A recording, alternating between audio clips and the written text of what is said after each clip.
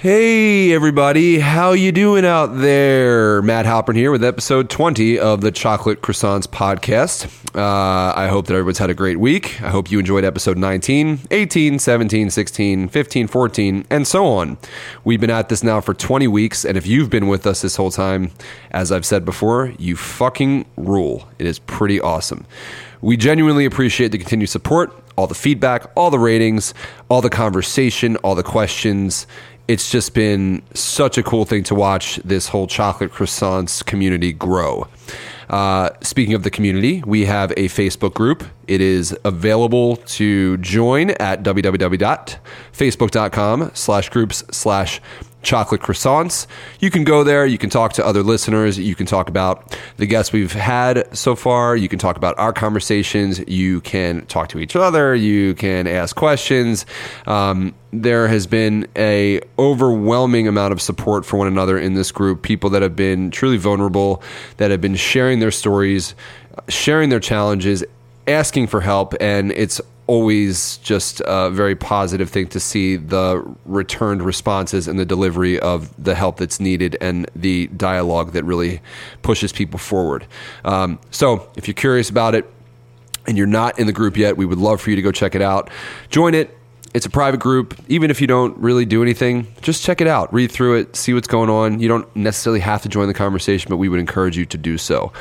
I also wanted to briefly ask you guys to do us a big favor. If you listen to this podcast via your phone, like I listen to my podcast on my iPhone, then we would be extremely grateful if you would open up the podcast app, open up the search, type in Chocolate Croissants, and then in the top right, click the subscribe button. If you do that, you will receive our new episodes every week, every Monday in your podcast app, and you won't have to search for it or look for us or even have to worry about typing in Chocolate Croissants. It'll just be there waiting for you, and hopefully we'll be able to provide you with some good shit. Along with that, any kind of review really helps us. We would love to know what you think, especially if it is a positive review, and any ratings that you would be willing to give us would be great as well. The more listeners we get, the more people we can hopefully help. That's our goal here with this podcast. I'd like to take a quick second to thank our sponsor, Rode Microphones, who have provided the microphone, this USB mic that I'm using right now to broadcast into your ears. We would really be nothing without them, and we really appreciate all of their support. They offer all sorts of products that can help you in your own content capture, whether you're shooting from your iPhone and you want better sound, or if you have really nice cameras and really nice gear, or if you have your own podcast, they have products for you. So head over to rodemic.com. That's RODEMIC.com. Check out what they have to offer. There's some great people over there, and I think that you will be in good shape if you want to use microphones of any kind. They have what you need. Now on to this week. Normally I write out kind of like a paragraph or some like an outline or points for me to follow as I introduce the guests, but it was very hard for me to put into words how I feel about the guests that we had on the podcast this week. So his name is Daniel Beretta, and Daniel is a retired Army veteran. He is currently in school to be a dietitian. Daniel has an incredible story, and I really want to let him tell it, but just sort of a brief synopsis. So Daniel was in a horrific motorcycle accident a bunch of years ago where the result of that accident was that he could not use his left arm. It was paralyzed. Eventually, the arm had to actually be amputated, and he's actually much happier now with that situation, but from this accident, it really sort of led to quite a journey for Daniel. Everything from getting addicted to painkillers and medication that was provided to him because of this whole incident from the hospital, to getting involved with using much heavier drugs, getting past all of that, going to rehab, gaining tons of weight, losing tons of weight, getting healthy. There's just so many things that we talk about in this episode that are just, I think that a lot of people can relate to. And there are so many things in this episode that are just incredibly inspiring. All of the episodes we've done so far have meant a lot to me, but I think this one really just hit home, and it really moved me. It's definitely an emotional episode. You can hear each of us kind of getting choked up at different points in the conversation because there's just some really heavy topics that we bring up. So I would recommend that you really dig into this one. Pay attention, listen to the story. Daniel is incredibly articulate. In fact, I think that he should go speak about this publicly. He should talk about his story, tell his story, share it with other people, because I think it could help a ton of people. And hopefully you as a listener can either share this with someone else who may need that help, or maybe this will ring true with you and resonate with you and provide you with some sort of peace of mind if you're going through anything that he has experienced, or if you know anybody who's going through anything that he's experienced. So I'm going to leave it at that. I will let you guys dig into this. Thank you so much for tuning in. Episode 20 is a big deal for us. And as I said, Daniel Beretta is an amazing guest. Please enjoy this. Thank you very much. Enjoy. Hey, everybody. We're here with Daniel Beretta, who is one of my really good friends. And Daniel and I, we met in school 3 semesters ago. And yes, pronouns, pal. Justin here. Nice. Justin here. And our guest today is Daniel Beretta. Is that how you pronounce your last name? It's Beretta. Beretta. And it's only going to take me now 2 years to learn his last name. So Daniel Beretta is one of my favorite people, one of my really, really good friends. We met 2 years ago in the nutrition dietetic program at school, and he literally saved my ass that semester. It was my first semester back to school. And I wouldn't have made it through that semester and subsequently the other ones without him teaching me and holding my hand and walking me through chemistry. And aside from that, Daniel is just he's a wealth of knowledge, and I love having conversations with him just because of everything he's gone through and where he is currently. And I love the things that he's into, all of the different crazy things that we can speak about, which we'll talk about on this podcast. But Daniel's just a wonderful person. He's an inspiration to all of us, and we're really pumped to have him on the podcast. So check it out. Dr. Daniel Beretta. Welcome, Daniel. I appreciate it, guys. Thanks for the great introduction, Justin. And I haven't seen you guys in a while either. It's been a couple months at this point, right? Yeah, last time I saw you, it was a few days before you were about to get your surgery. Right. And just so nobody is that's listening doesn't really understand what we're talking about, I was in a motorcycle accident in 2011. Which took the use of my left arm. It was paralyzed from the shoulder down, really no use at all. And over the years, I guess, I decided that I wanted to kind of get rid of it. It was dead weight. It kind of slowed me down. There was a lot of different factors that went into it, but June 5th of this year, I decided to amputate above the elbow, and I really couldn't be happier. You know, I'm glad to see you on this side. Go ahead. So give us a few examples of what life was like having the arm but not having function of it. So how did it get in the way? So there was a couple different ways. I mean, there were physical things and there were mental blocks. Just one off the top of my head that I can remember, me and Justin, he had been training me for a while in weightlifting, kickboxing, and stuff like that. And we decided one time beforehand that we were going to do a little. We both wrestled in high school, and we were going to have a little wrestling match. And it was going to be, we got into it. We clinched up and everything. And he ended up taking me over his back. And I didn't realize it until I stood up, but my entire left hand was black. I had done something. I didn't know how it got twisted up, but I ended up having to go to the hospital just because I had no idea if I broke it or not. I didn't really have pain receptors in that part of my arm. There were still some in there, just not that part. And so I ended up having to go to the emergency room. I spent a couple hours there just for them to tell me it was sprained. Nothing was really wrong, where this, where that.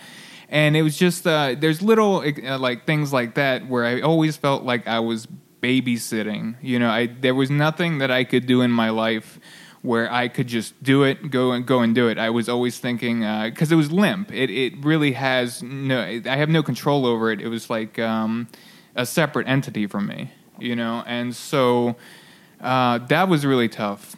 and just the mental aspects as well. I can speak on that. It was hard for me at first to really feel normal. I felt like I was less than for a long time. I didn't feel complete. When I saw the people, they seemed complete, and I felt like something that was very, still broken. And it got even harder when I realized that I guess I could see my disability, and I couldn't know when other people were seeing it. And so I was always self-conscious in that factor. I didn't like that I always had to tell people my disability before they realized it. It was kind of hard to bring up. And now, now that it's gone, when people see me, they recognize it immediately.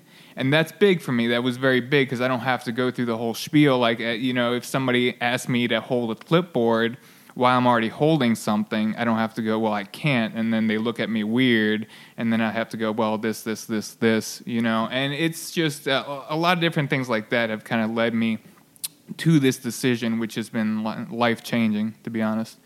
I'm glad you brought that up, and I know we're going to dig into a lot of the mental aspect of your journey, and I think it's so important for people to hear because there are these different aspects of ourselves and different ways that we experience not only ourselves but the world. So clearly there were physical either limitations or just inconveniences because you had, the way you called it, this dead weight. But then also the mental aspect of that has and carries its own weight in itself. But going back to the physical part, do you know actually how much weight the arm was? That's a good question. I meant to weigh myself after at the hospital. I never did. But it's such a relief. I have to imagine it was at least 5-10 pounds, if not more. It used to feel a lot of strain, especially like long while I was standing a long time. You know what I mean? I just don't feel it as much anymore. It feels a lot more free, which is it's been amazing, man. I remember when we were working out at one point, we were talking about like phantom pain, sort of, that you were experiencing. And I think you said it felt like pins and needles, almost if like it was numb, but you couldn't really do anything about it. So do you have any of that now? And is that what it felt like when you did have the limb? Yeah, that is how it felt. That was how the best way to describe it. When beforehand, it was like if your arm were to fall asleep per se, how you get that kind of like weird like needle feel in your arm. I would feel like that at times. I've also had like the best way I can describe it is like almost like a shot of electricity shooting through my arm, like really painful, really quick at times. It's a little different now. I guess I don't notice it as much today, but especially like right after the surgery. I actually had to look this up because I didn't really understand it at all. It felt like, so there's this sensation called telescoping in the amputee world. It's basically where my arm is cut off above my elbow, but after the surgery, I could feel my hand right where my amputation stops. And that's why they call it telescoping, because it's collapsing on itself, which was a very odd sensation. I didn't like it at first, but it's either to the point where it doesn't happen or I just don't notice it. It's gotten very normal. Yeah, I was going to ask you, like, what was the recovery process like? Was it pretty quick? Yeah, I mean, I think I was out of there in 2 days, and that was just will. I've been in and out of hospitals for a long time at this point. I've had a few different surgeries, and I've had some bad experiences with surgeries, so I like to get out of hospitals usually as quick as possible. So that's physical recovery, but so far it's been about 2 months. What's the mental recovery? Man, it was quick. I think it completed a mental process that I wasn't able to before, if that makes sense. I've been carrying, the way I can equate it is like, I had there was a lot of things wrong when the accident first happened in 2011. And it felt like I was almost carrying a dead family member with me. That's how I felt at times, it was rough. And this kind of was like the end of that grieving process, I guess, So I know we have some topics to dig into, but I would be curious to hear, and I'm sure the listeners would be curious to hear about the accident since we're kind of on the topic, if you're down to talk about it at all? Of course, man. Of course. Just to explain what happened and then understanding that family member you're talking about carrying around for 6 years. Right, yeah. And I can get into that. So in 2011, I was currently in the Army. I'm retired now, but and we had actually just came home from an Iraq deployment. We were over there for 13 months, and when you're over there, you make a lot of money, and you have nothing to spend it on. So a bunch of us came home and bought motorcycles. We went through the motorcycle training sessions, everything you have to do, get your license and everything like that. And I had been riding for like a month or two. We were getting pretty confident, a bunch of us. I was out with my friend that day on May 2nd, 2011. We got up pretty early. We just wanted to ride around. You know, we went out to his ex-wife's house to drop some stuff off for his son. And we rode around most of the day. And it got to the point we were, it was like 9, 10 o'clock. It was getting a little dark out. We had to get up early for a run the next morning. And we decided to call it a night. And then we were riding down this road about a mile away from the base. And, you know, I'm riding lead. He's a few feet behind me.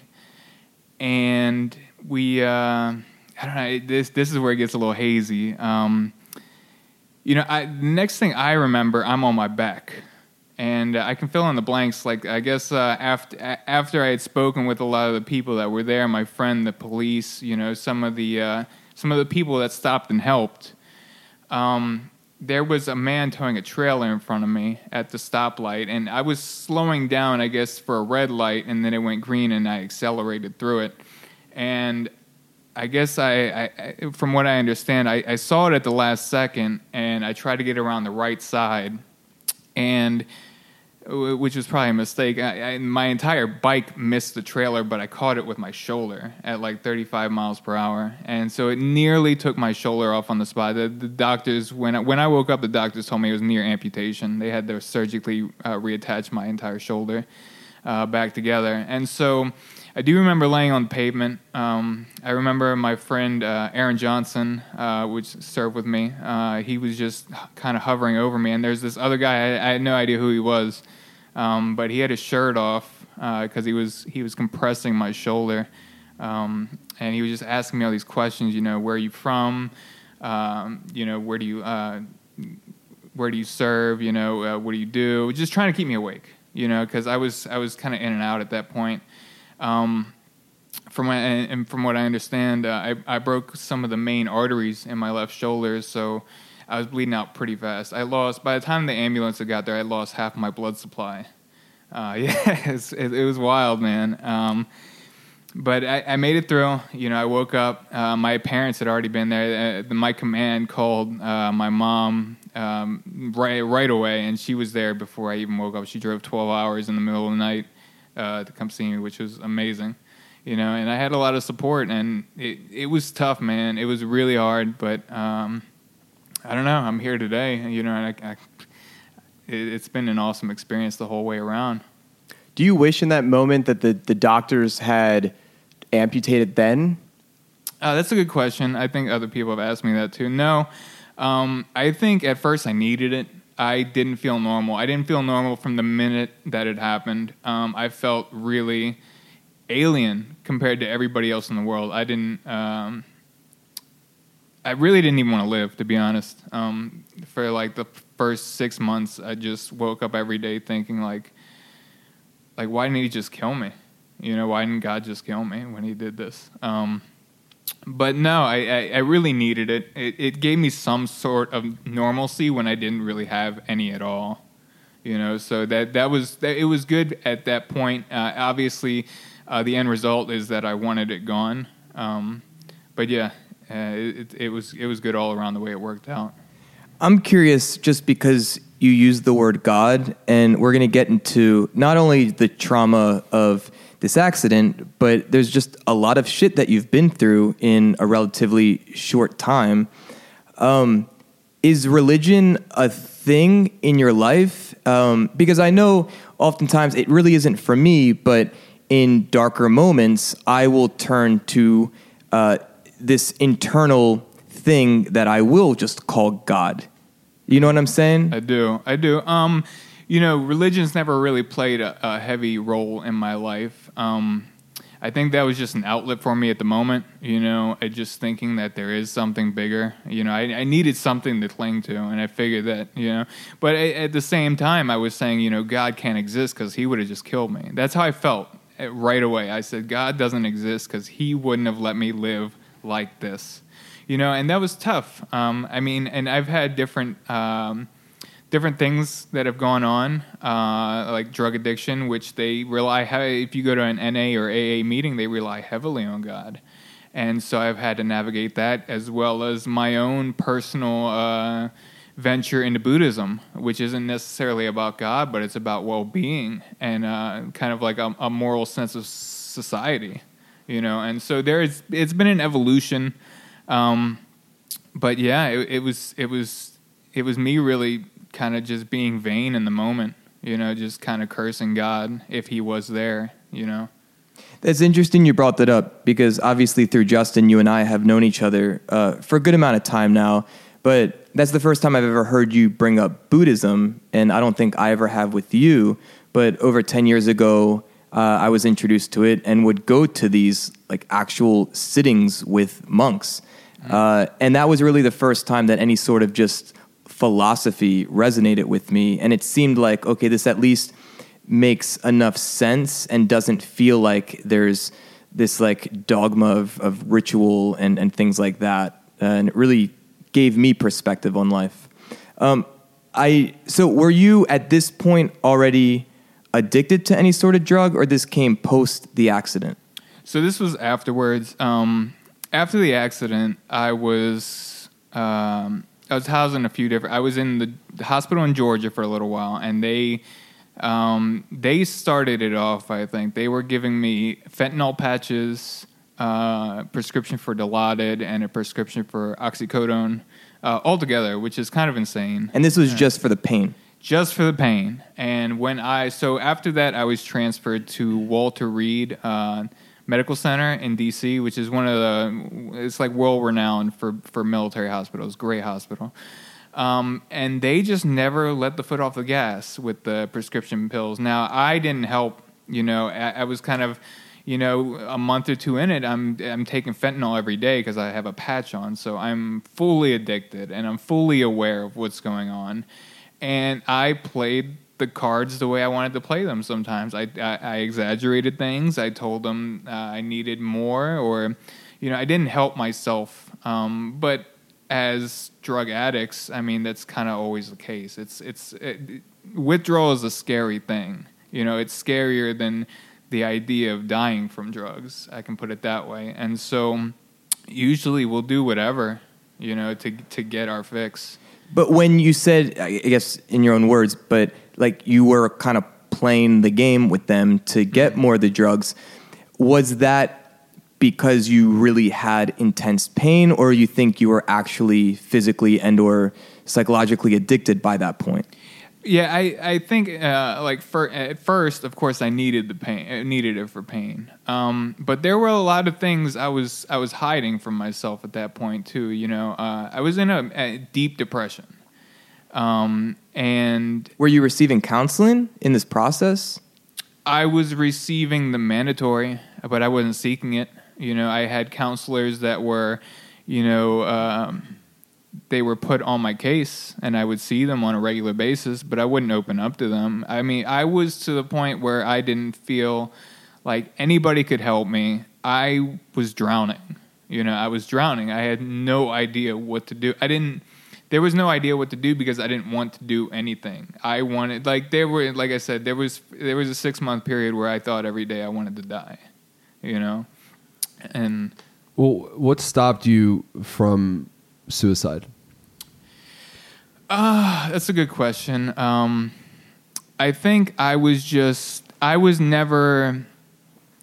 wanted to do it. I just wanted to die, if that makes sense. I never felt like I would be able to take my own life. And it was just kind of me putting one foot in front of the other every day and just trying to make something of it. Even when I was just, there was a point after the accident,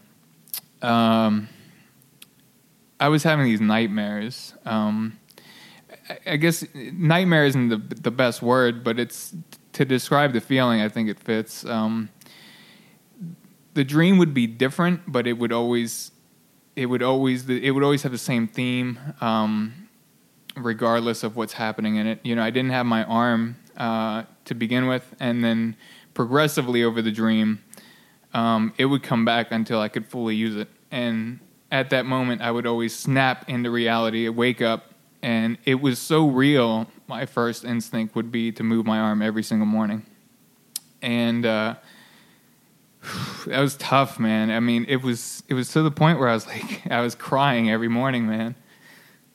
So you were having this trauma from this accident and the repercussions of the accident. You also served over a year in Iraq. It's true, yeah. So, I mean, were you carrying the weight of that as well? Not so much. I mean, I was always, when I was over there, it was, we were in a good position. We were at like a central operating base instead of a forward operating base. It was more support. My job for the most part over there was pretty mundane. For like the first half, I was doing like a desk job, working like tech support for these random people that would have computer problems or radio problems or phone problems or anything else. Just working a regular tech job. And for the second half, I got put on this team for the commanding general of the base. He would have to be like at different meetings across Iraq or even into Turkey and stuff like that, meeting with generals or, you know, important officials in the community. And I was tasked to be one of his comm team. We had a special Black Hawk helicopter fitted for the general where it had this amazing kind of technology. It's kind of, they call it Blue Force Tracker. But it's just like it's basically a map. It's a screen with a map of where you are, your helicopter route, and it has all the different units around you, maybe on the ground or flying by or whatever. And he would be able to talk to anybody that's coming by or where we're going, or I would map out the route for him. And pretty much anything comm related, I would do for him. So I got to see most of Iraq from like a bird's eye view, which was amazing. And just being able to see it from there was kind of breathtaking. Seeing like the Euphrates River, when you see it from that vantage point, it looks like man-made. The curves that it takes are just incredible. And we got to fly up north to Mosul, where sometimes we'd be flying over a place that it feels like home. There's grass, there's parks, there's houses. And as far south as we flew over Baghdad. In the middle of the night, and it looked like Las Vegas. Like the streets are packed, and there's neon signs everywhere. I'm like, where the hell am I? You know? And but yeah, it's a very different experience compared to where you are there. I was fortunate enough to never come under any combat situation. I mean, my experience over there was very good, very positive overall, I think.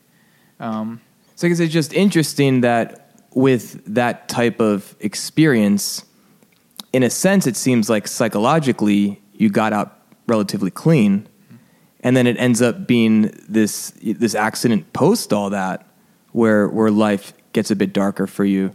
I know we're kind of jumping from different places in your past. Real quick, I want to jump into the present, like right now, where you are in your body, and you're emotional right now, and rightly so.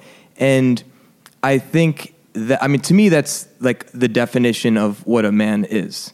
To like fully feel and express one's truth. And it seems like that not only in our culture, but maybe also in a military culture, that isn't the most socially acceptable.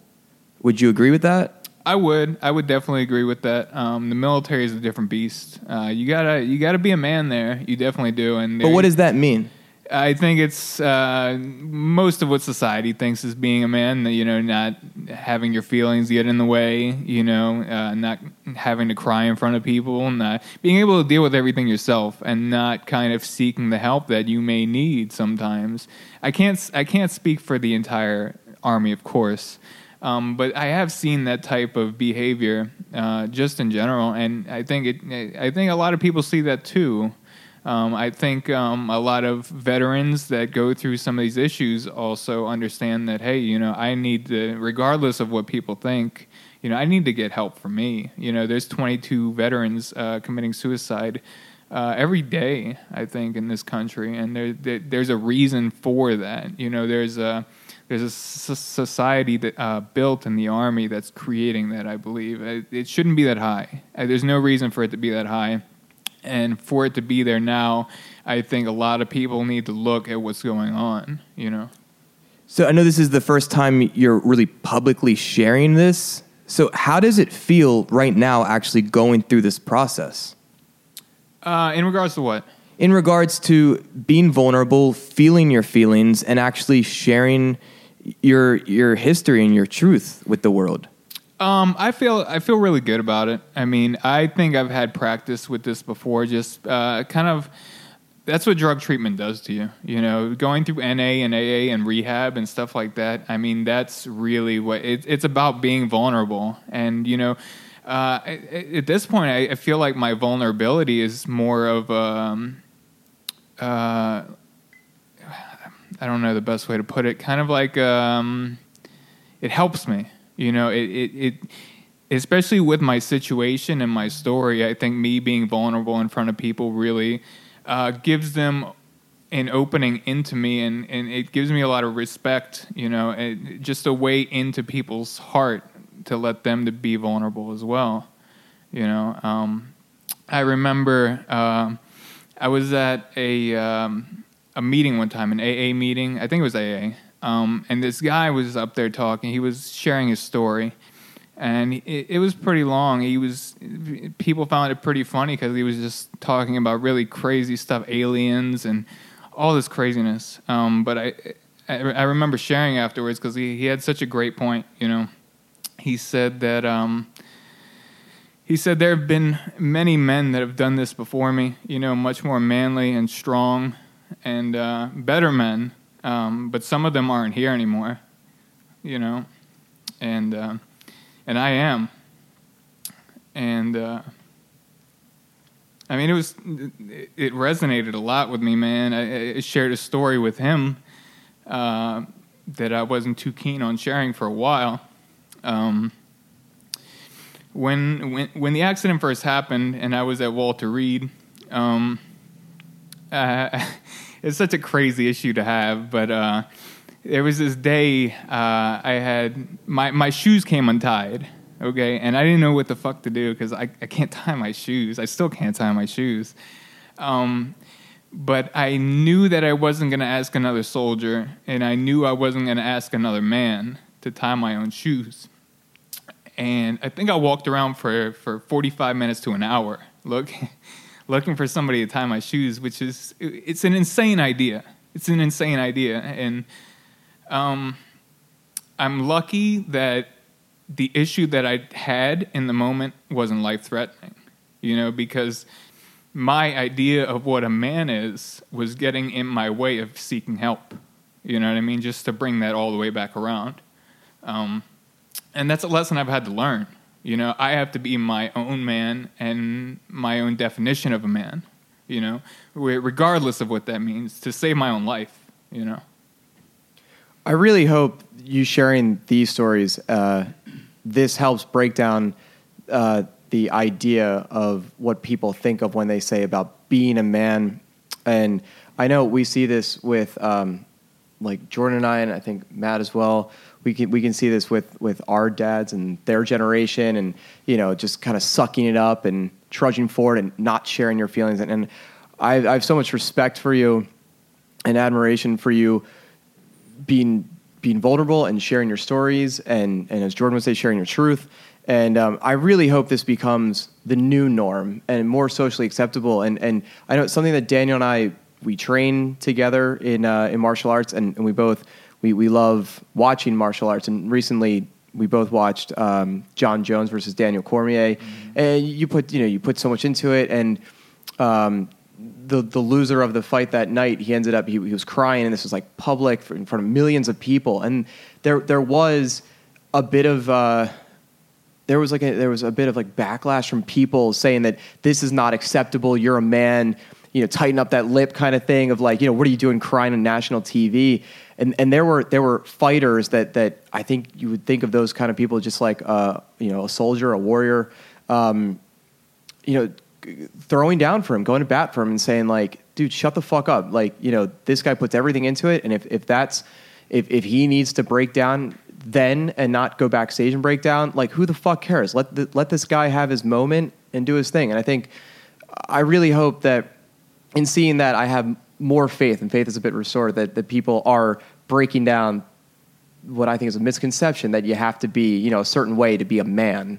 And I really hope that you sharing your story will help others be able to share theirs and be able to be vulnerable and share their feelings. Speaking of misconceptions, we have a bunch of questions from people in the Facebook group, and one from Sean Gilbert from Poughkeepsie, New York. He was more talking about misconceptions about military or drug users, and asking if you, Daniel, wanted to clear up any or just share your perspective on how maybe you feel the world thinks of both people in the military and also drug users. Yeah, I spent a little time thinking about this question. It's a good one, and I appreciate it. I don't know too many misconceptions about the Army. I was thinking about that for a while. I will say that just like any population in the world, the Army is just made up of regular people. And so I think a lot of people get carried away. Not to say that people in the Army don't deserve to be thanked for their service and such, but you don't know these people and you don't know what they've done. I mean, there's been a lot of terrible things that have happened in the Army. I mean, you can point to Abu Ghraib, where the soldiers were taking pictures of like bodies on the ground and like peeing on them or whatever they were doing. And that's not somebody you would want to thank, but who knows who these other people are. I remember in rehab, I heard a story of a guy that he was in Iraq, and him and his unit would go around raiding pharmacies in Iraq for pills. And I'm not trying to paint the Army in a bad light. I just want to make people understand like we're just we're regular people. You may look up to us, but we're not this crazy, driven force that just does what they're told and that's it. We're people like anybody else, and we make mistakes, and some of those mistakes are really big. But in the same light, I mean, there's some really great people out there. You have the Pat Tillman story and things like that, and so people should just remember that too. That it's not some mythical force that we have. It's just regular people that just decided to take this job. Can you go back a bit and tell us why you decided to enter the Army? Yeah, I can do that. I was kind of, after high school, I really didn't have any plans. In high school, I was kind of, I didn't really care too much. I got bad grades. I got enough to get by, and I never really thought about the future.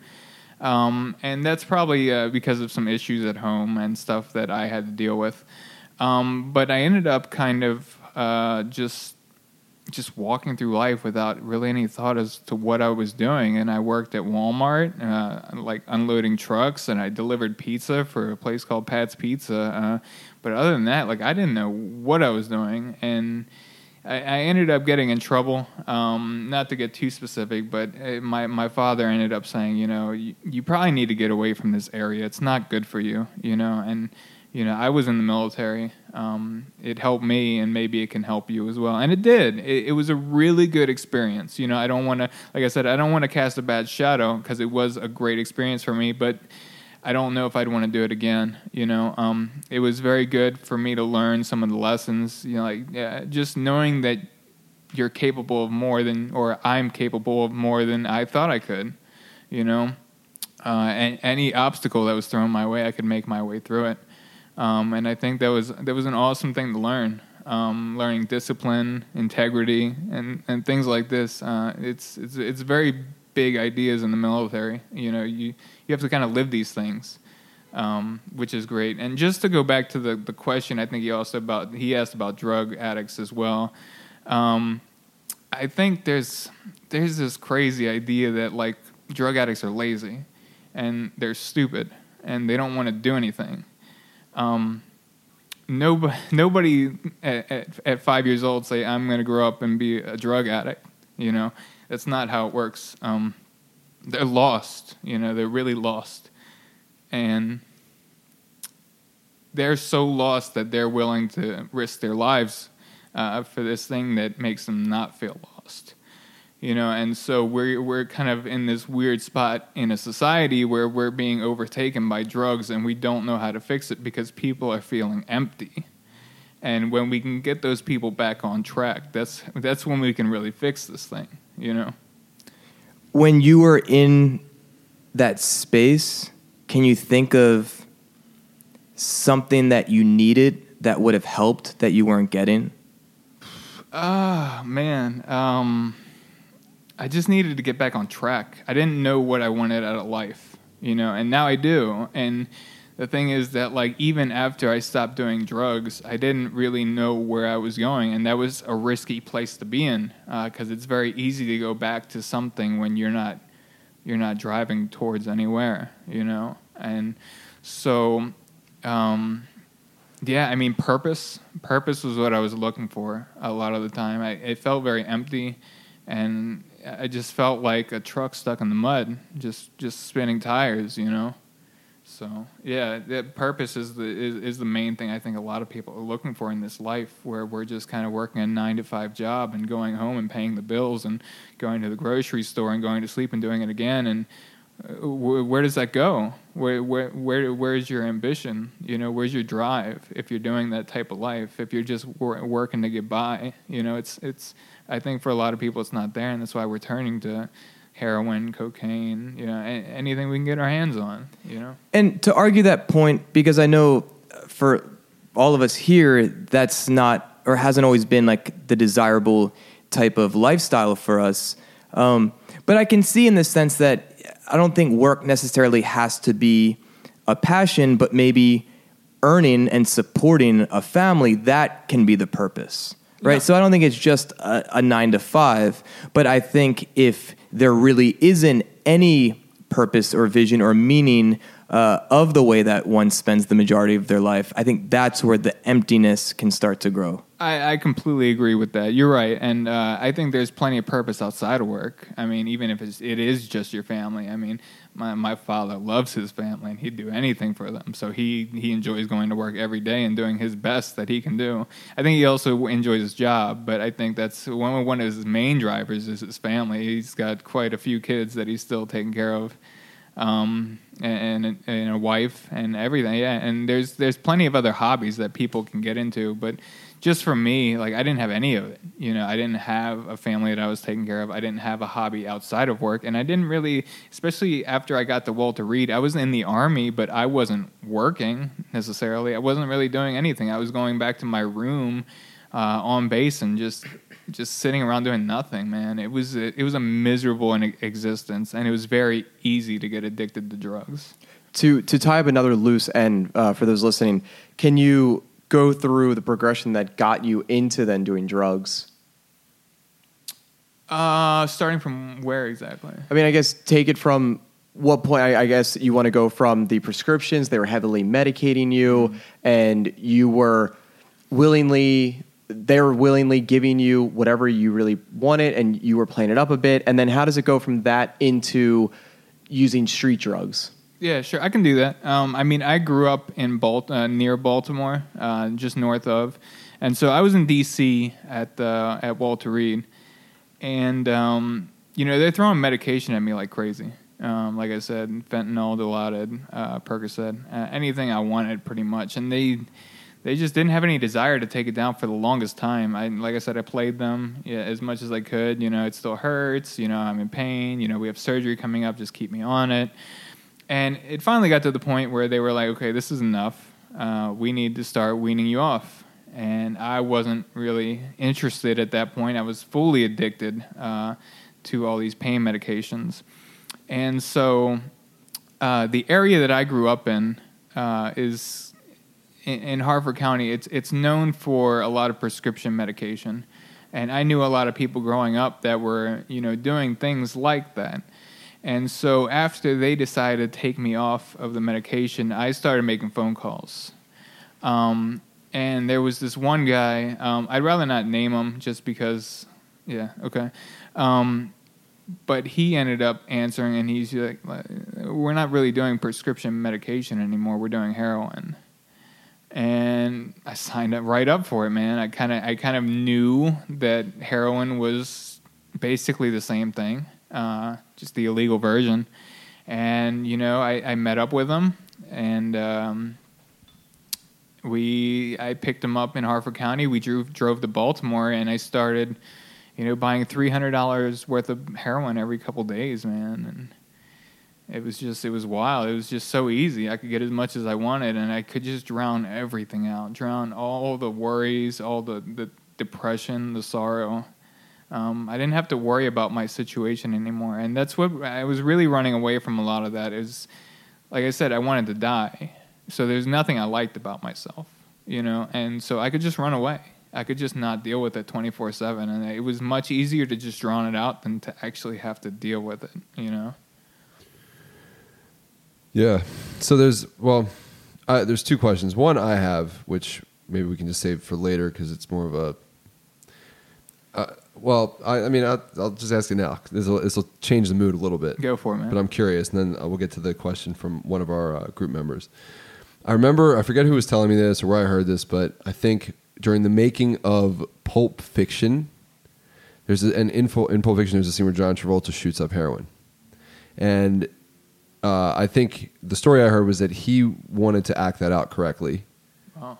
So he asked maybe Quentin Tarantino or someone else what it was like to do heroin. And the way that whoever it was described it was, it's like getting really drunk on tequila and then getting into a really hot bath.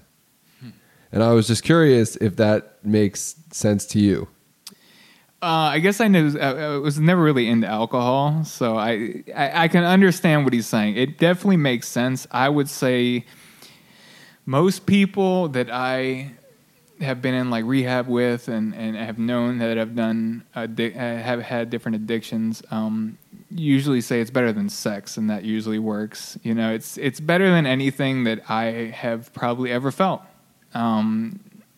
In just a in the moment kind of way. Obviously it's terrible, and it had terrible effects on my life, which have kind of brought me to where I am. But in the moment, when you're actually shooting up, I mean, you can feel it go through your veins and go all the way to your head, and you get lightheaded, and everything melts. It is just every single worry that you have is gone, and all you care about is just like that moment where you can just not hear anything. But that's why they call it chasing the dragon, because you're never going to actually catch that again. Not like the first time. You can keep upping it until you overdose or something. But yeah, it's tough to hit the first couple times. I remember my first time. I actually started buying heroin and snorting it. And I always told myself I was never going to shoot up. I was never going to be that person. But you learn early in rehab that anything that you say you're not going to do is just something you're going to do in time. Mm-hmm. And I ended up doing it. I just remember my friend, the same guy I was saying earlier, we would go down there and buy heroin, and he would shoot up, and I'd snort it, and he would feel it instantly. And it looked amazing. And when I would do it, it was just okay. And so, he'd ask me from time to time, do you want me to shoot you up? I can do it for you. And I was like, no. And then one time I said yes, and I never looked back from there. I mean, that was probably it's just an experience. It's hard to put into words. A lot of people say that about psychedelics. I could probably say the same thing about heroin, because it's just hard to really talk, like really express the feeling in words. It's just it's mind blowing. Sure. Yeah. Well, so that brings me to where my mind went, and then this is a question from our group member Jeffrey Kerr from Brisbane, Australia, and he wants to know basically at what point did you say enough is enough and give up the needles? What was the final straw for you to realize that you needed to make a change? And then he eloquently said, addiction is a motherfucker. I love the question. Thank you. I wish I had some like come to Jesus moment that I could sit here and say, but I don't really have anything like that. I got caught in a very odd situation where I was forced to go to rehab. I didn't necessarily even want it. I had just gone down to Baltimore to get some more heroin, and I was coming back to the base in D.C., and I parked, and I'm walking to my room, and I see my sergeant waiting outside for me, and I'm like, what is going on? And, he says, Beretta, come here. And, so I go, and, he's like, come on, we got to go to your room. I'm like, what are you talking about? Just come on. And we walk to my room, and it's wide open, doors wide open, and I have a couple military police officers, my commanding officer, my first sergeant. My entire chain of command basically was in my room waiting for me. I started slipping up. I guess I told somebody that I probably shouldn't have told, and they told my command, which went to my room and found some of the empty, pill caps that they fill them up in Baltimore with. And then they searched me and found the extra 30 pills in my pocket. And it was basically it was a really bad situation because they had actually thought I had so much heroin on me that they thought I was selling to other soldiers. And I quickly just, told them my entire story. That way that wasn't the case. I had enough where they thought it wasn't just for my own consumption. That's how bad my addiction had gotten, and so I ended up, the wheels started turning with my command, and 3 to 4 days later, they were sending me on a plane to Alabama, to Bradford Health Services inpatient facility, which probably saved my life, man. It's one of the best experiences I've ever been through. But is that how you were feeling at the time? Was there a sense of relief and finally the truth is out and I can get some help? Or was that part of the addiction still fighting that? Well, let me tag on to that. Were you met with a support system through your chain of command? Like, what was their position? Were they pissed at you, or were they supportive and therefore like, all right, look, this is a problem. We need to get you healthy. We're sending you away. I mean, what was the tone? Yeah, just let me think real quick, just to make sure I hit both of you guys. Well, my initial thought when that happened was, well, first, oh shit, and then I didn't really want to stop at that moment. I did. So I guess addiction is tough because I always wanted to stop. I had tried many times before. There were actually, the Army does urinalysis tests, and I would always be not using at the times when they were trying to get a test from me because I was actively trying to stop. But withdrawal is such a motherfucker that it is nearly impossible to get through without some sort of support and help. It's doing that by yourself is unimaginable. And so it was nice that it was out there. I was greeted with mixed, conflicting ideas. There were people that didn't care. I could definitely tell. They thought I was the scum of the earth, and I specifically remember, my sergeant's look on his face when they were pulling needles out of the trunk of my car, and that was really tough. But there was one sergeant that really wanted to help me. Yeah, I think I guess he thought he knew enough about me to know that, I could really use the help, and if they got me into treatment, I could really turn this thing around. And I'm really indebted to him because he's really the one that kind of changed it from, just get rid of this guy to, send him to treatment and then let him do whatever he's going to do after he gets out of the Army, but at least give him a shot, and like I said, I got sent to Alabama. And I did a lot of resisting at first when I went into treatment. Like I said, I didn't go on there on my own. I was forced there by the Army. So, we had counseling every day, and I just wanted to mask my emotions. I didn't really want to talk about anything. My counselors had a hard time with me for the first couple weeks. Luckily, I was there for 3 months, and towards the end, some of it sank in, But it was a fight the entire time. And but like I said, it's one of the best things that's ever happened, At what point in treatment do you drop your guard and decide, I think it's time for me to let go and start opening up? Yeah, that was tough, man. I mean, it's just, it kind of gets comfortable, I guess, is the way I can put it there. I mean, it's there's a lot of that there. There's a lot of, people throwing their heart out, in counseling sessions and to random strangers that they don't know. And I guess I kind of got broke down into it. It was hard. I was hiding things from myself, I think, so it was, even for them to break me down, I was still trying to break down my own barriers, and it took me a long time. And I think, there's this one instance in rehab, I guess, that always sticks out, that's kind of really helped me along. We would bunk up. We'd have 2 people to a room, and my roommate was getting ready to graduate from the program, and he was packing and everything. He was like, "Hey, man, can I talk to you in the room?" I was like, "Yeah, of course." And we sit down, and he says, "I've really appreciated being your roommate." He said, you're a pretty amazing guy, You don't, we have so much to do here, and you take it on just as well as any of us, Whether it's cleaning or, just anything around here that you have to do, you don't complain about your disability, you just do it. And he closed it off with saying that you inspire me.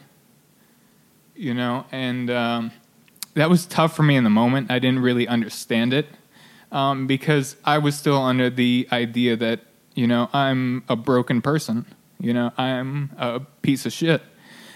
And for somebody to say that was really hard for me to understand. Now, that's been important for me, a year or 2 down the road when I really could understand that concept that, my disability and me being open with people has really given me an in with people, like a way to inspire, get people to like give a little drive in their life. It's just say like, wow, he's just living his life. What do I have to complain about? And I see the same thing with other people as well. I can say the same thing. It's just stop my pity party when I was at Walter Reed, and I would see people so much more fucked up than me at Walter Reed. I mean, you're talking about people coming back from war, and so people would be, quadriplegics being pushed around on carts, and seemingly happy. At least I don't know them, I just see what I see, and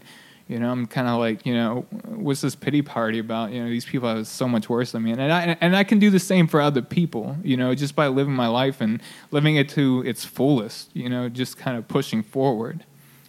That was a huge moment for me. One that I couldn't understand in that moment, but it's definitely resonated a lot in the months and years afterwards. I remember there was a moment, my mom, She was out on a hike by herself, and she ended up like breaking her ankle, like miles away from her car, and she was able to get back to her car somehow, and phone me up, tell me to meet her at the hospital, and she said the only thing that kept me going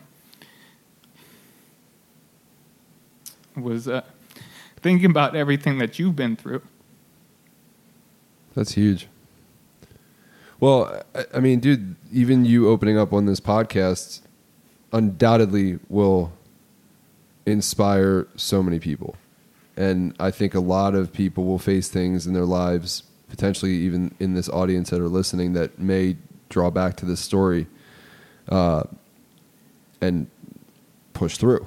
I really hope so. That's why I'm here. I just want to be able to tell my story and kind of hope people can pull something from it, With all these layers to the onion of your story, it's crazy. We haven't even really unpacked what brought you and I together.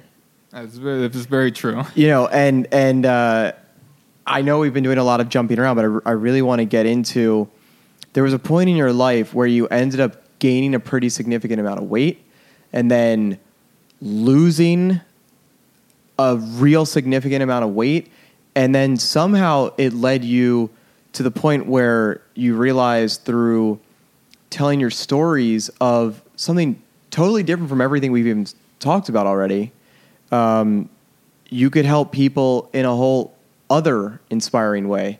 So I want to go back a bit. Can you tell us what initially happened where you ended up gaining this weight? And then can you take us through the progression of then losing the weight and then what brought you to going back to school? Yeah, that would be great. And that kind of piggybacks off of like getting that drive back in my life. You know what I mean? Yeah, I mean, after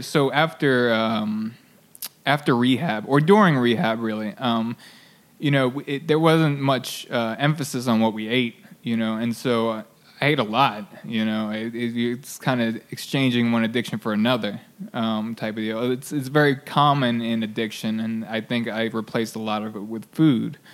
And I came back from 3 months out in Alabama 60 pounds heavier. I was 285 pounds. My BMI was on the cusp of being morbidly obese, just sloppy, just disgusting at times. And I got to the, I was at a physical therapy session sitting on a machine, and there was a mirror next to me. And I looked in the mirror, and I didn't recognize who I saw anymore. And that was kind of the tipping point where I was like, something has to change. And I started, just trying stuff. I didn't really understand what I was doing. Like a lot of people, I think, nobody really learns how to eat in this country. There's no classes in school that says, you should be eating this over this, or this is why you should be eating this. We just kind of, food is the last thing we think about in life most of the time. A lot of people are ready to go to work and they're ready to play, but when it comes to eating, they just want something that tastes good, regardless of how good it is for your body. And so I just started looking online, looking for different ways to lose weight. And what really resonated with me was a really low-carb diet. It was mostly meat. Probably not the best idea, but at least it got me started, and I was trying to make a change. And in a couple years, I went from 285 to 160, which was, like I said, it was an unhealthy diet. So I lost a little bit more than I should have, and I kind of I've yo-yoed back and forth since then. But I've been able to hold a pretty consistent weight for the past couple years, which has been incredible. And that's kind of what led me to Morgan State with you. After I left the military, I started going to college for computer networking, which I hated. I hated the entire time. I spent an entire year in that program, and it kind of came to a head when I'm supposed to be doing my homework for computer networking, and I'm looking up like the different health benefits of types of oils, for food.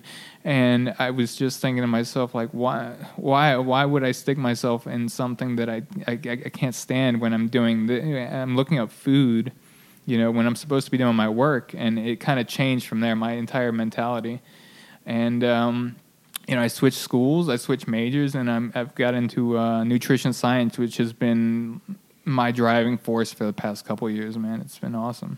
I'm really glad you brought that up, Daniel, because, question that we've answered previously on this podcast, but it's one of the most common questions that we get deals with passion and what to do as far as school or career and aligning that with what you're passionate about. And for me, oftentimes, what I would say in response is, well, pay attention to your thoughts and your behaviors when you don't have any responsibilities. And for you had this responsibility of school, but yet you were, for whatever reason, attracted to looking up oils for the purposes of cooking. And I think it's really cool that you, one, paid attention to that behavior, but two, said, you know what, I'm actually going to choose this instead because I have this natural desire to go in this direction. Yeah, I think I remember hearing you guys talk about that on like episode 5 or 6, somewhere around there. But yeah, I mean, it was just me listening to myself. It's been such a great experience, man. I can't even put it into words. It's just taking that dive even from from step 1 to step 2, like changing my career goals. I mean, it's really terrifying, but going through something that terrifying is so gratifying when it works out the way you want it to, you know. And even if it doesn't, that's okay, because it's good to take risk. You know what I mean? It was to be honest, it was quite scary changing schools and changing majors, especially with already a year into my major. You know, I didn't really understand what I was doing, but I just had to trust my head. You know what I mean? It was either do that or be stuck in a job that I didn't really see, you know, fit for me. You know, I totally agree with what you're saying. As going through, I guess it started in middle school, through high school, into college. It was like I was like deathly afraid of science. I always just found it way too overwhelming, too much material.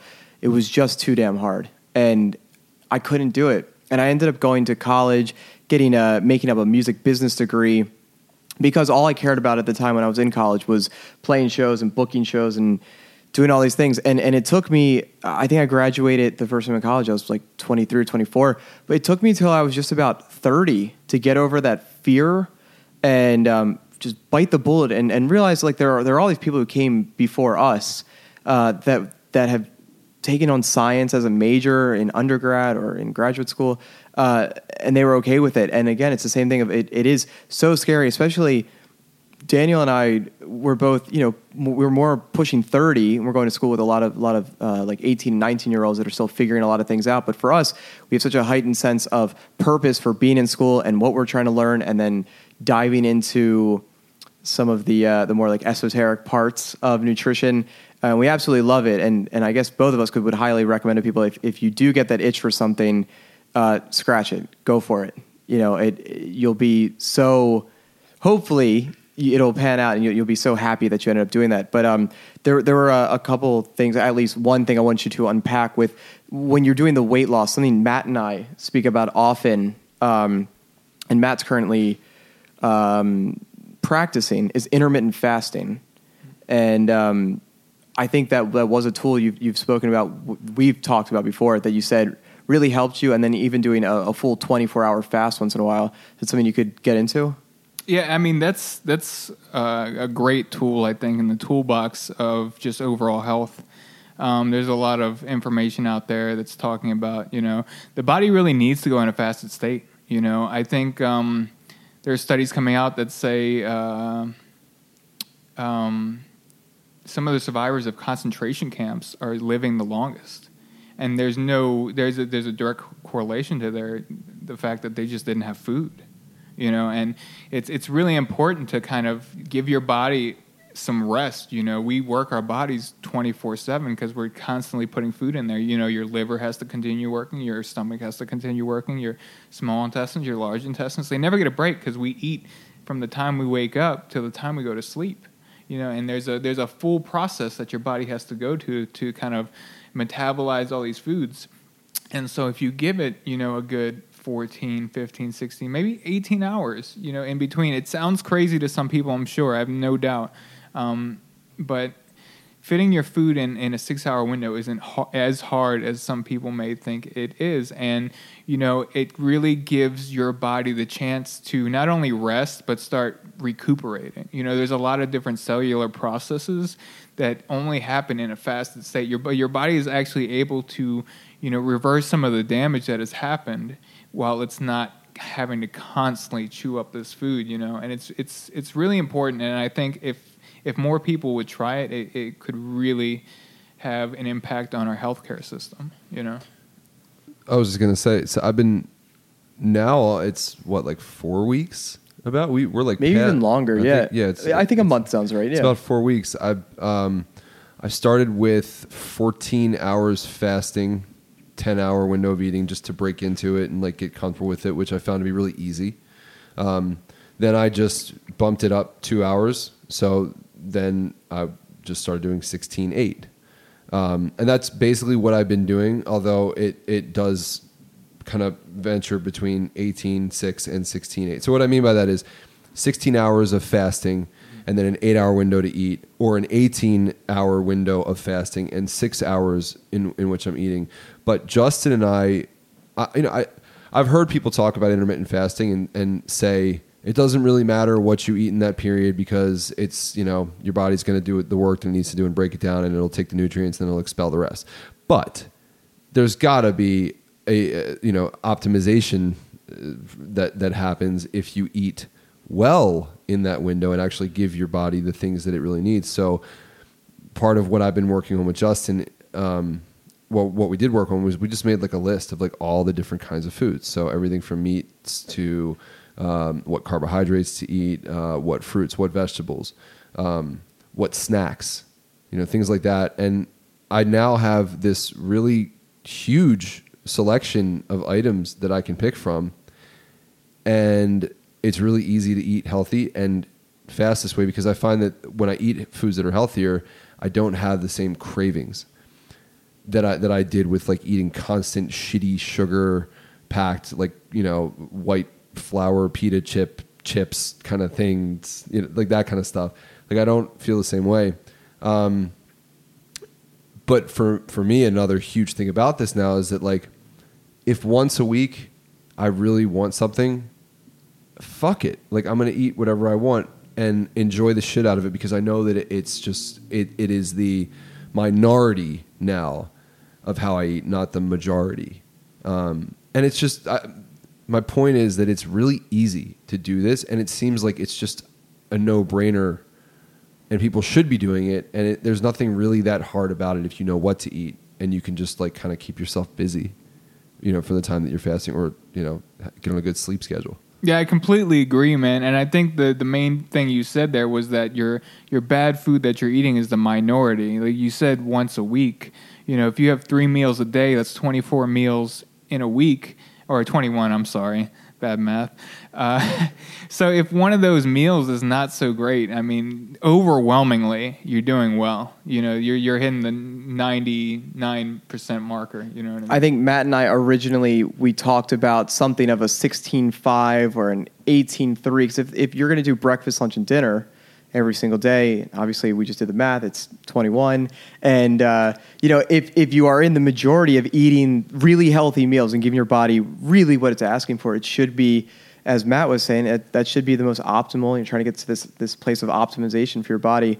I actually think it's really wonderful that between Matt, Daniel, and I, we do have this really interesting bridge connection, especially through a couple key figures that we listen to and dissect, and they all run in a group of like the Tim Ferrisses of the world and Dom DiAgostino and Rhonda Patrick. And I'm not sure, I guess now we know what sent you back to school, but it was definitely listening to people speak about topics like this and really getting fired up about it. I mean, like a euphoric high of just like, fuck yeah, this is amazing and this is so cool. And right. I was like, I have to do this. If I don't do this, then I'm kidding myself. Well, it's so attainable when you really think about it. And then when you hear the science behind it, it's undeniable. Like your body wants to stay alive as long as possible. Like everything in you are made to survive, right? Mm-hmm. And if it's a simple choice of like eating less hours in a day, which is a great start right there. But then also you can eat like better foods. And you know what else I found? Because I'm eating less meals, paying a little bit extra for like good quality food and produce isn't that big of a deal because I'm cutting out like essentially one meal a day. It's balanced. So I'm not going through those foods as fast as I would, and I can kind of make the buck last a little bit longer. But it's so easy. And everything that you and I, Justin, have been working on has been, at least with fitness and nutrition, has been what is the easiest, most simple things that people could do to stay fit and stay healthy. And to me, with exercise, it's coming up with like the kind of routine that we've put together for our Fun 4-6 program, which is 10 minutes a day of exercise, if that. Even down to 2.5 minutes, 2.5 minutes at a time. And then intermittent fasting, which is by no means anything that any of us have created. As you said, this links back to like Holocaust survivors surviving longer than other people because they were forced to be in that situation. I mean, this even goes back to like hunter-gatherer times of we were more active, which is great. So we were out there moving and trying to find the next meal. We were using all of this energy that was being expended to catch or trap or hunt or gather for the next meal. And then whatever was there is what you would gorge on, you would eat, and then you don't know when your next meal would come. And I think this is just playing into our DNA more so than the current technological advances that have made us weak of sorts, where it's easy to go to the grocery store. It's easy to walk to a restaurant. It's easy to not have to really pick up a finger and do any of these things. Yeah, I completely agree. And to your point about the DNA, like our society has progressed so much within the past couple decades. Evolution takes thousands and thousands of, if not millions of years. You know, we can't catch up to the progress that we're making. And that's really what set me on this course, is that once I started this journey, man, like it was just amazing to see what some small changes can really make in the health of a person, you know, and just what we're eating. Like before I even started this track, man, I didn't really, food was never a thought. Like I never got that deep into it. It was just whatever tasted good. You know what I mean? Whether it's pizza or pasta or whatever else, dessert. But just seeing the deeper level of it and how it really affects your entire life has been amazing. Do you have any sort of vision right now for what you'd like to do with the knowledge and the degree that you're earning? Yeah, I mean, I have a few ideas. I mean, overall, I'd love to be able to set up like a community center and just kind of see people that were in the same situation as me. Somebody that gained weight, you know, they didn't really know how it happened or what to do afterwards. And, you know, I just want to be this person for them saying, you know, I've been there. We can get you there. It's not a problem. Let's do this together and kind of like push each other to be better. You know, I want to really be ingrained in a society somewhere where it's kind of this this place where people want to do better, you know? And if not, maybe like maybe a hospital setting. I'd also like to work with people that are sick. Diabetes is really taking a toll in this country right now. And I think it's completely reversible, you know? I think we can completely get rid of it. We just need to make some small changes in everyday life. And, I mean, we can get there, man. Yeah, well, the diabetes thing was another big, like, no-brainer kind of reason why the intermittent fasting was great too, because you can reduce your insulin levels, right? You can essentially prevent certain diseases. Is that what you're learning as well?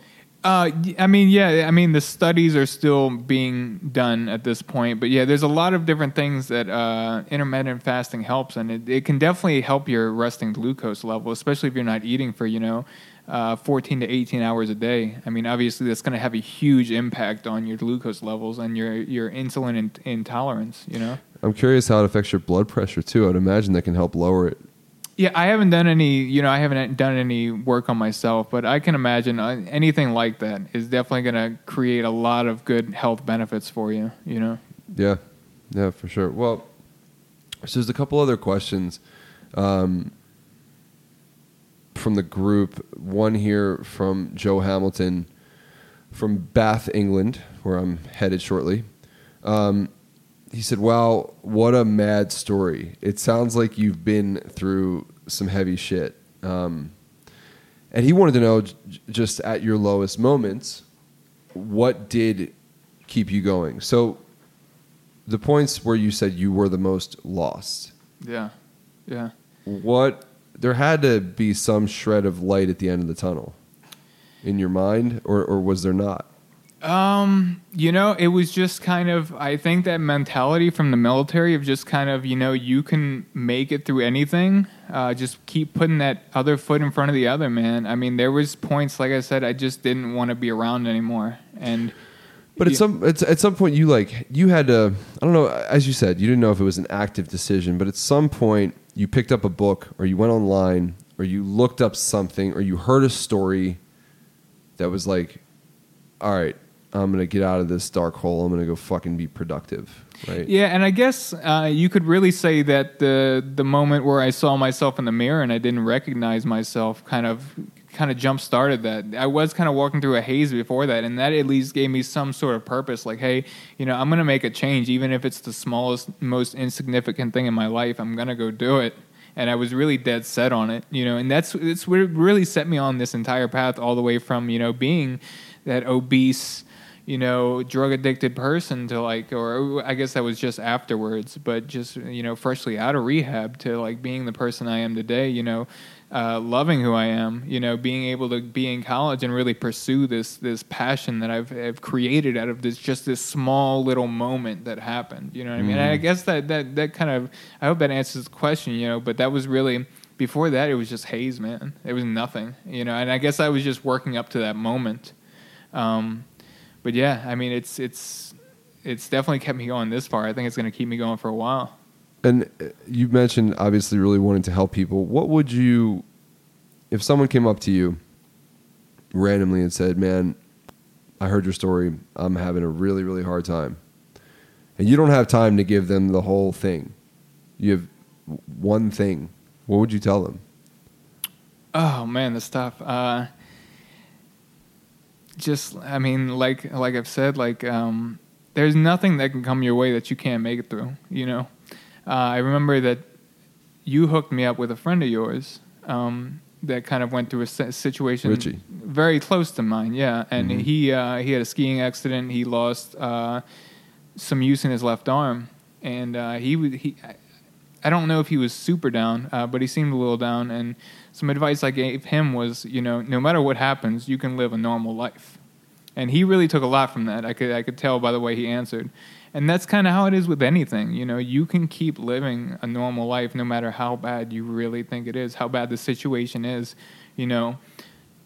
It keeps going on. It never stops. You know what I mean? You might as well make the best that you can of it. And that's what I've tried to do since all of this happened. Just keep trying to make the best of the situation. It may not be ideal, and it may not be what you asked for, but it's what you got, so...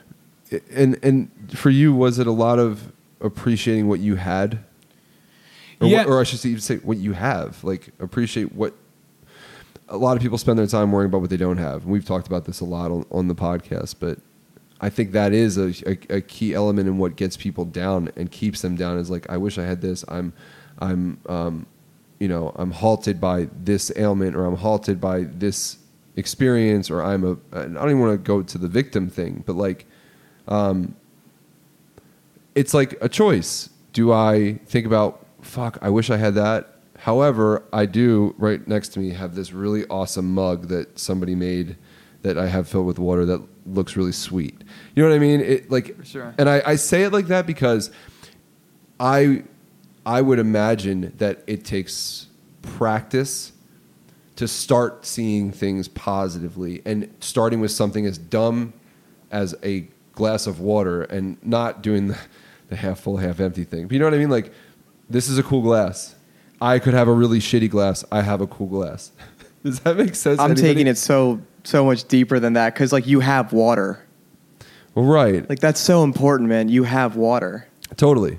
Exactly. That's all you really need. Yeah. And I think the point is that in any sort of gratitude practice, you can really start with the most basic of things. Exactly. Yeah, I mean, I'm glad you brought that point up because I completely forgot it as I was going on. There was a switch. I mean, at first, it was about everything that I lost during all of this through through me losing the use of my left arm and eventually my entire left arm, and through drug addiction and stuff like this. I lost a lot, and that's all I could really focus on, and it just kind of... I don't know when it switched, but I started, being grateful for other things, and a lot of it came from just time healing wounds. But it was also like I told you, I saw quadriplegics. How can you not be grateful for what you have when you see something like that? And that's why I'm really thankful for everything that I've been through, because it's things like this lesson that you're talking about, being able to see what's good about life instead of what's bad about life. I've been able to come to these realizations because of what I've been through, and I don't want to, I guess I don't know how this has been painted so far, but, I am so happy about my accident, my drug addiction and my obesity, You know, everything that's happened to me has created the person I am today. You know, I try to be as humble as possible. I try to be as thoughtful as possible, and I try to be the best person I can because of all these things, because of all these experiences that I've, you know, had the pleasure of being a part of, you know, and not these terrible acts that I could think of them as, if that makes sense. It's amazing. Real quick, just to tag that, like, do you know who Andy Frisella is? You ever listen to his podcast? I don't know. MFCEO. You guys ever listen to that? No. He was telling a story recently. So he was attacked in a knife fight and like almost died and like you could see the scars. But he just talks about a very similar thing. Like, he's so thankful that terrible thing happened because it sent him on the trajectory that he's been on since, and his whole life has changed for the better. I think the important thing is that our perspective, our mindset, the way we think about things, it's our choice. Now, obviously, as we grow up, whether it's from parents or teachers or friends, you know, we're kind of given these narratives or these perspectives that we just unconsciously take on. But it really is our choice to say, hey, I have this glass of water and that's a really great thing. Or, hey, I only have this glass of water and I really wish I had something else right now. But once we really own that, then we're fully responsible and don't have an excuse, in the sense that from any moment, it's always our choice in how we look at things. Yeah, and I also think that's the difference between like being a victim and taking the power back in your life. You know, because I had no problem playing the victim for a while, but it got to a point where like I wanted to rule my life again. You know, I wanted to have that power back. And in the moment, it is just like in the moment, it's easier to do the heroin, but in the moment, it's easier to play the victim because then you're off the hook. Completely. And it's easier to put the blame or the responsibility on someone or something else. But you said you're taking control back, but inherently that means that comes with responsibility. I think you actually just unpacked a question that I had of would you change anything? But now the question that is in my head is, could you imagine if any of this was different? And where would you be today if any one of these details changed? Yeah, this is a great question. I've had a lot of people ask that, especially just the fact that I've lost my arm. You know, a lot of people wonder if, you know, that's something I would ever change, and I wouldn't change any of it. And honestly, I don't know where I'd be. But I don't think I'd be happy about it because I enjoy everything that's ever happened to me at this point. You know, I enjoy my life. I enjoy what I'm doing. I wake up every day and think, you know, this is what I want out of life, you know, and to have any of that change, it could be better, but it could be a lot worse. You know what I mean? And so I think at this point I can't even imagine having my left arm again. You know, I'm so used to just living life with one arm and having those interactions with people. I mean, I enjoy it. Like, I enjoy like going to a coffee shop and just bringing up a conversation with somebody and just having them have such a different perspective on life when they talk to me, you know? Because this isn't something like I almost feel grateful of how unique my situation is, you know? It's a badge of honor. Yeah, I love it, man, because people will be shy at first, but then they'll really start asking questions, and we can get really into some deep stuff right away instead of like, you know, pussyfooting around some like, how's the weather? And, you know, it really gives me an opportunity to get deep with people on a level because they can see my vulnerability show through, you know? I think that is what initially drew me to you. I liked the book that you were reading when I walked into class. You're the first person I saw. You were reading an interesting book. Without hesitation, you told me about the book you were reading, and then it was really like the relationship just blossomed from there. We started hanging out. I think after that semester we went for a hike, and literally like we could unpack so many weird, random, minute, you know, small, detail-oriented things, anything. We would talk about astrology, we would talk about the dark web, we would talk about, like everything. It went everywhere. And I've been in these situations with you where we would go and sit and we'd have all this work to do. And like right away, you're talking to a barista or something at the coffee shop, and it's just like, hey, you know, you're asking, you know, how's everything going, and like, what's up with that, and I think that's such a wonderful quality to have in life, and I think that's really going to be one of the things, one of many traits that will help you exceed in really trying to affect people in such a positive way. Yeah, I mean, I agree. Even I remember opening up to you about not feeling like I could defend myself if I were to get in a fight, and had I not, been open to being vulnerable in that way, we would have never gone down this route with all the weightlifting, the kickboxing. I mean, I have an entire gym in my house now. We built that gym. Yeah, I mean, it's just. It's really, being vulnerable has really helped me in life, really connect with people in a different way than I've ever imagined possible before. It's been life altering, and I wouldn't have it any other way. Now we just need On It to get it together and get those zombie bells back in stock for you. Right. So finish that gym finally. 8 years later, the next day, the gym is complete. Come on, guys, get it together. Yeah, we'll get it one day. So to start to wrap up, we have still more questions from the Facebook group. We really want to express, our appreciation for the Facebook group stepping up and really showing an interest in Daniel's story. I don't see how you couldn't have interest in Daniel's story. So we got one on more with the drug use, and then a couple finish with the military. So our friend Maria, who lives in Austin now, and I haven't seen in over a decade, but even her story is amazing. She's a great person. She's curious about your thoughts about safe injection centers, and do you think they would enable or ultimately help people who were in your position at one point?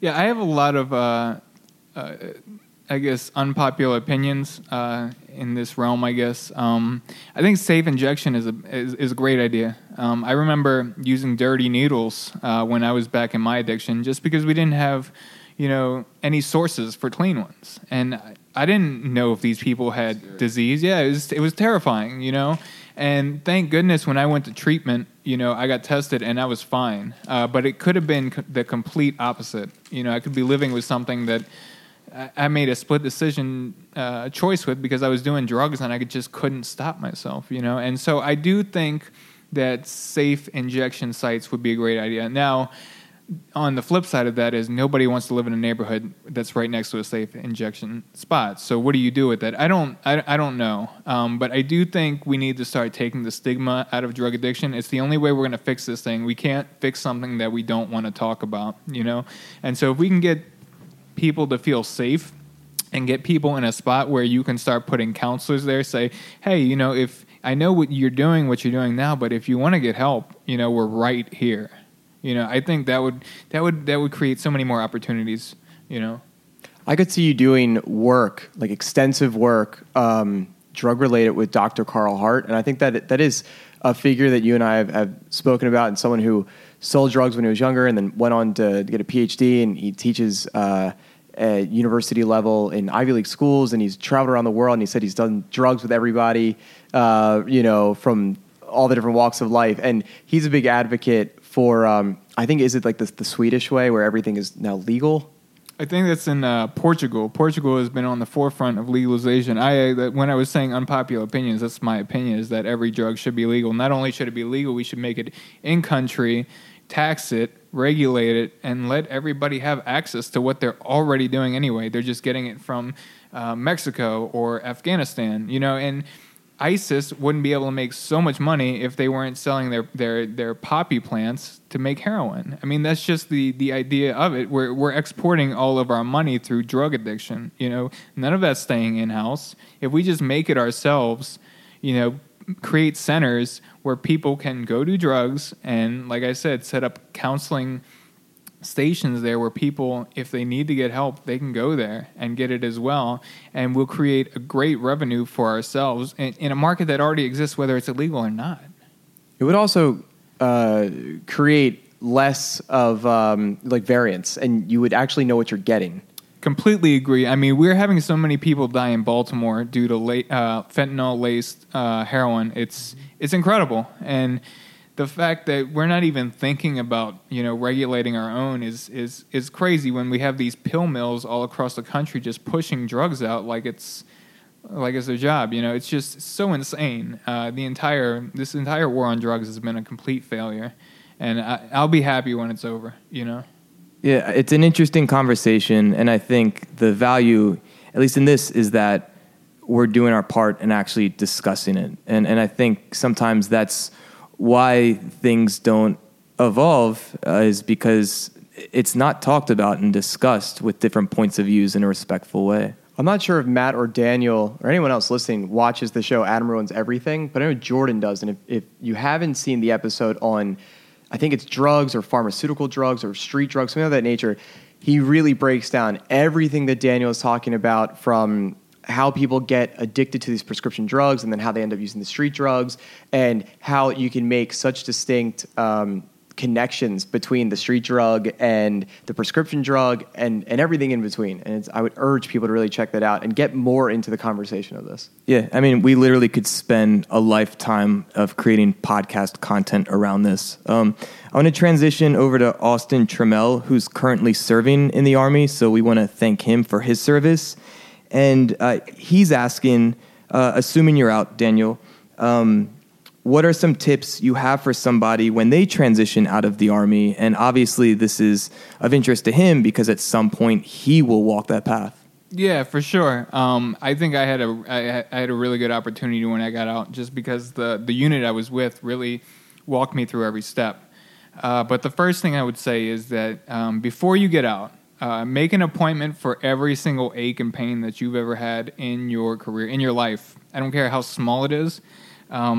Because if that flares up 20 years from now and it wasn't recorded that it happened in the military, they're not going to pay for it. So you need to record everything on paper. That way, just in case something does happen, you have it on paper saying that, this happened during your service and you're going to get taken care of. The next thing I would say is just make sure you get all your paperwork together. Make sure you have a DD-214 before you get out, because it's your retirement papers. And some people leave without really getting all the right paperwork, and then they're kind of screwed when they have to either find a job or something like that. I would also say start looking for a job before you get out. Don't wait until afterwards. It's a great recipe to just do nothing for a while, which is what I did. I sat around for about a year and was really not doing anything because I wasn't proactive in what my next step would be.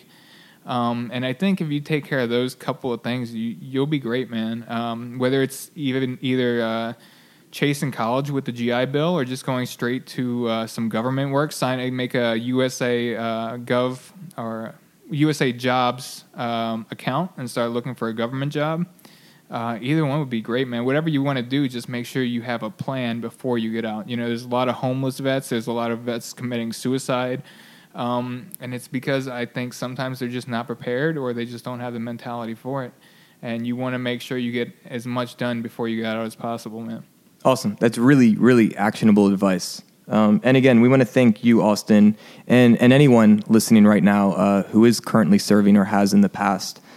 Finally, we're going over to Jyotish Mani from Bangalore, India, who has two questions for you, Daniel. The first being, how has being stationed in another country affected your outlook on war and violence?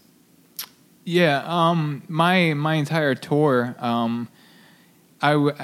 I didn't get to see too many people off base and just meet with Iraqi people, but I did at times. We would fly overhead and these people would run out of their villages and wave to us while we're flying over and stuff. And just, what you see in the news isn't always what's correct. There's different lights they shed, and it's easy for us to talk about all the bad things that happen because there are a lot. But there's a lot of good people over there that have died, civilians that have died from drone attacks, from the wrong people getting shot, from anything. And we wouldn't have that in our own country. Why is it okay to do it in another country? And I just don't understand the way Obama has used, the drone strikes. I mean, he's used so many, and they're killing civilians at an incredible rate. It just worries me that we're not doing it the right way. I understand trying something, and if it doesn't work, though, we have to switch gears. And I don't think we're doing that yet. And I don't know what the right answer is, but we're still kind of at this kind of, just burn everything type of deal. I want to see us kind of switch over to something, we're never going to get rid of ISIS, it doesn't seem like. As soon as we cut one head off, two more grow back. It's just the nature of the beast. And so we have to find a way to get after their money. We have to find a way to discourage them in some other way than just mass killing their people. Because if you kill one guy and he has children, the American devil killed our father. That's just how it is, man. And it's the same thing with gang warfare in Baltimore or anywhere else in the world. I guess as far as something like ISIS, I'd argue, I mean, obviously warfare is drastically different than it was even decades ago when it was really nation versus nation. And now it's really a war of ideology. And to me, at least, it doesn't seem like, as you said, you cut the head off and two will grow. So really, it can't be violence, but I think it has to just be either education or persuasion through hearts and minds. Yeah, I mean it's a really tough road because we're dealing with some really irrational people over there, and it's getting even crazy now that we're talking about North Korea in the news, and I don't know what the answer is, but continuous war isn't the answer. The stuff that I saw at Walter Reed really messed up people physically, mentally, emotionally. I've seen it all over there. And that's not what we want for people that we call heroes. We don't want people messed up coming home, hundreds of people, if not thousands. So we need to make better choices. Like I said, it's okay to learn from our bad mistakes. But if we don't learn from it and we keep repeating it, then there's an issue. We can't keep sending people over somewhere to die. I'm not okay with that. And I just think it's time to switch gears. I guess that's easy for me to say when I don't have the answer, but there's a lot of smarter people in better positions that need to be on this thing, So the final question he had, Daniel, what's your biggest takeaway from being in the Army?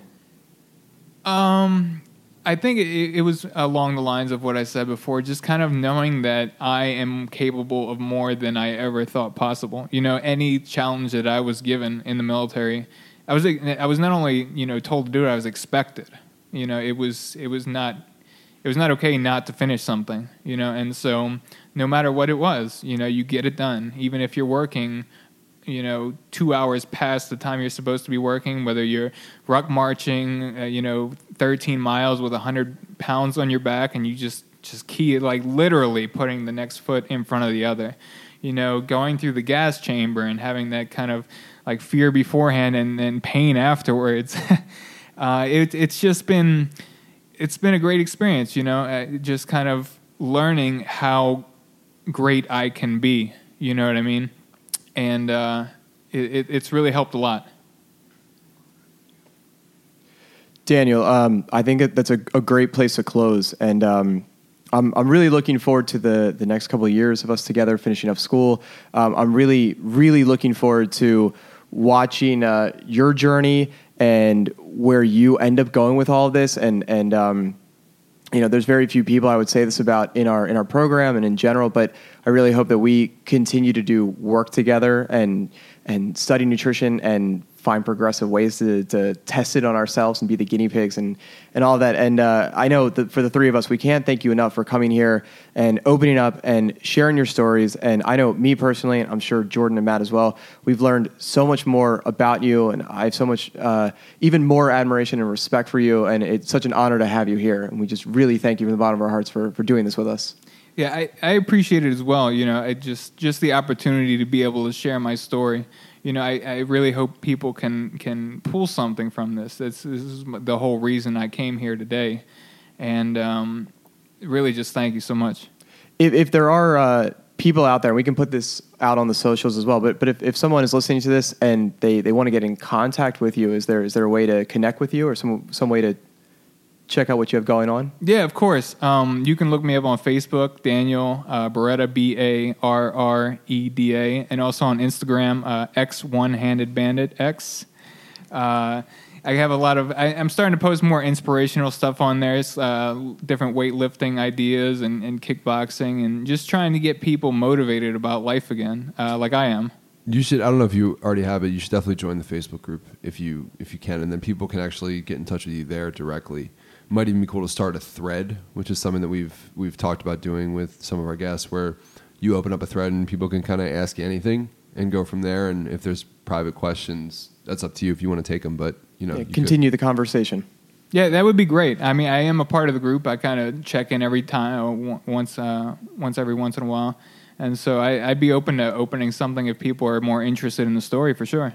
Yeah, I think based on just the amount of questions we got in the past 12 hours or so, there's plenty of people that are interested in connecting with you, and especially now that they've really heard your story in depth. So again, thank you, Daniel. This Facebook group that we are talking about, it's facebook.com/groups/chocolate croissants. It's a private group, and it's been very, very engaging and inspiring for all of us. It's really cool to see others start threads and conversations and, all kinds of different responses. And it's like people are helping people and connecting with each other. And it's just been one of the more gratifying aspects of this whole project for me personally. You can even connect with great people like Sean Gilbert from Poughkeepsie.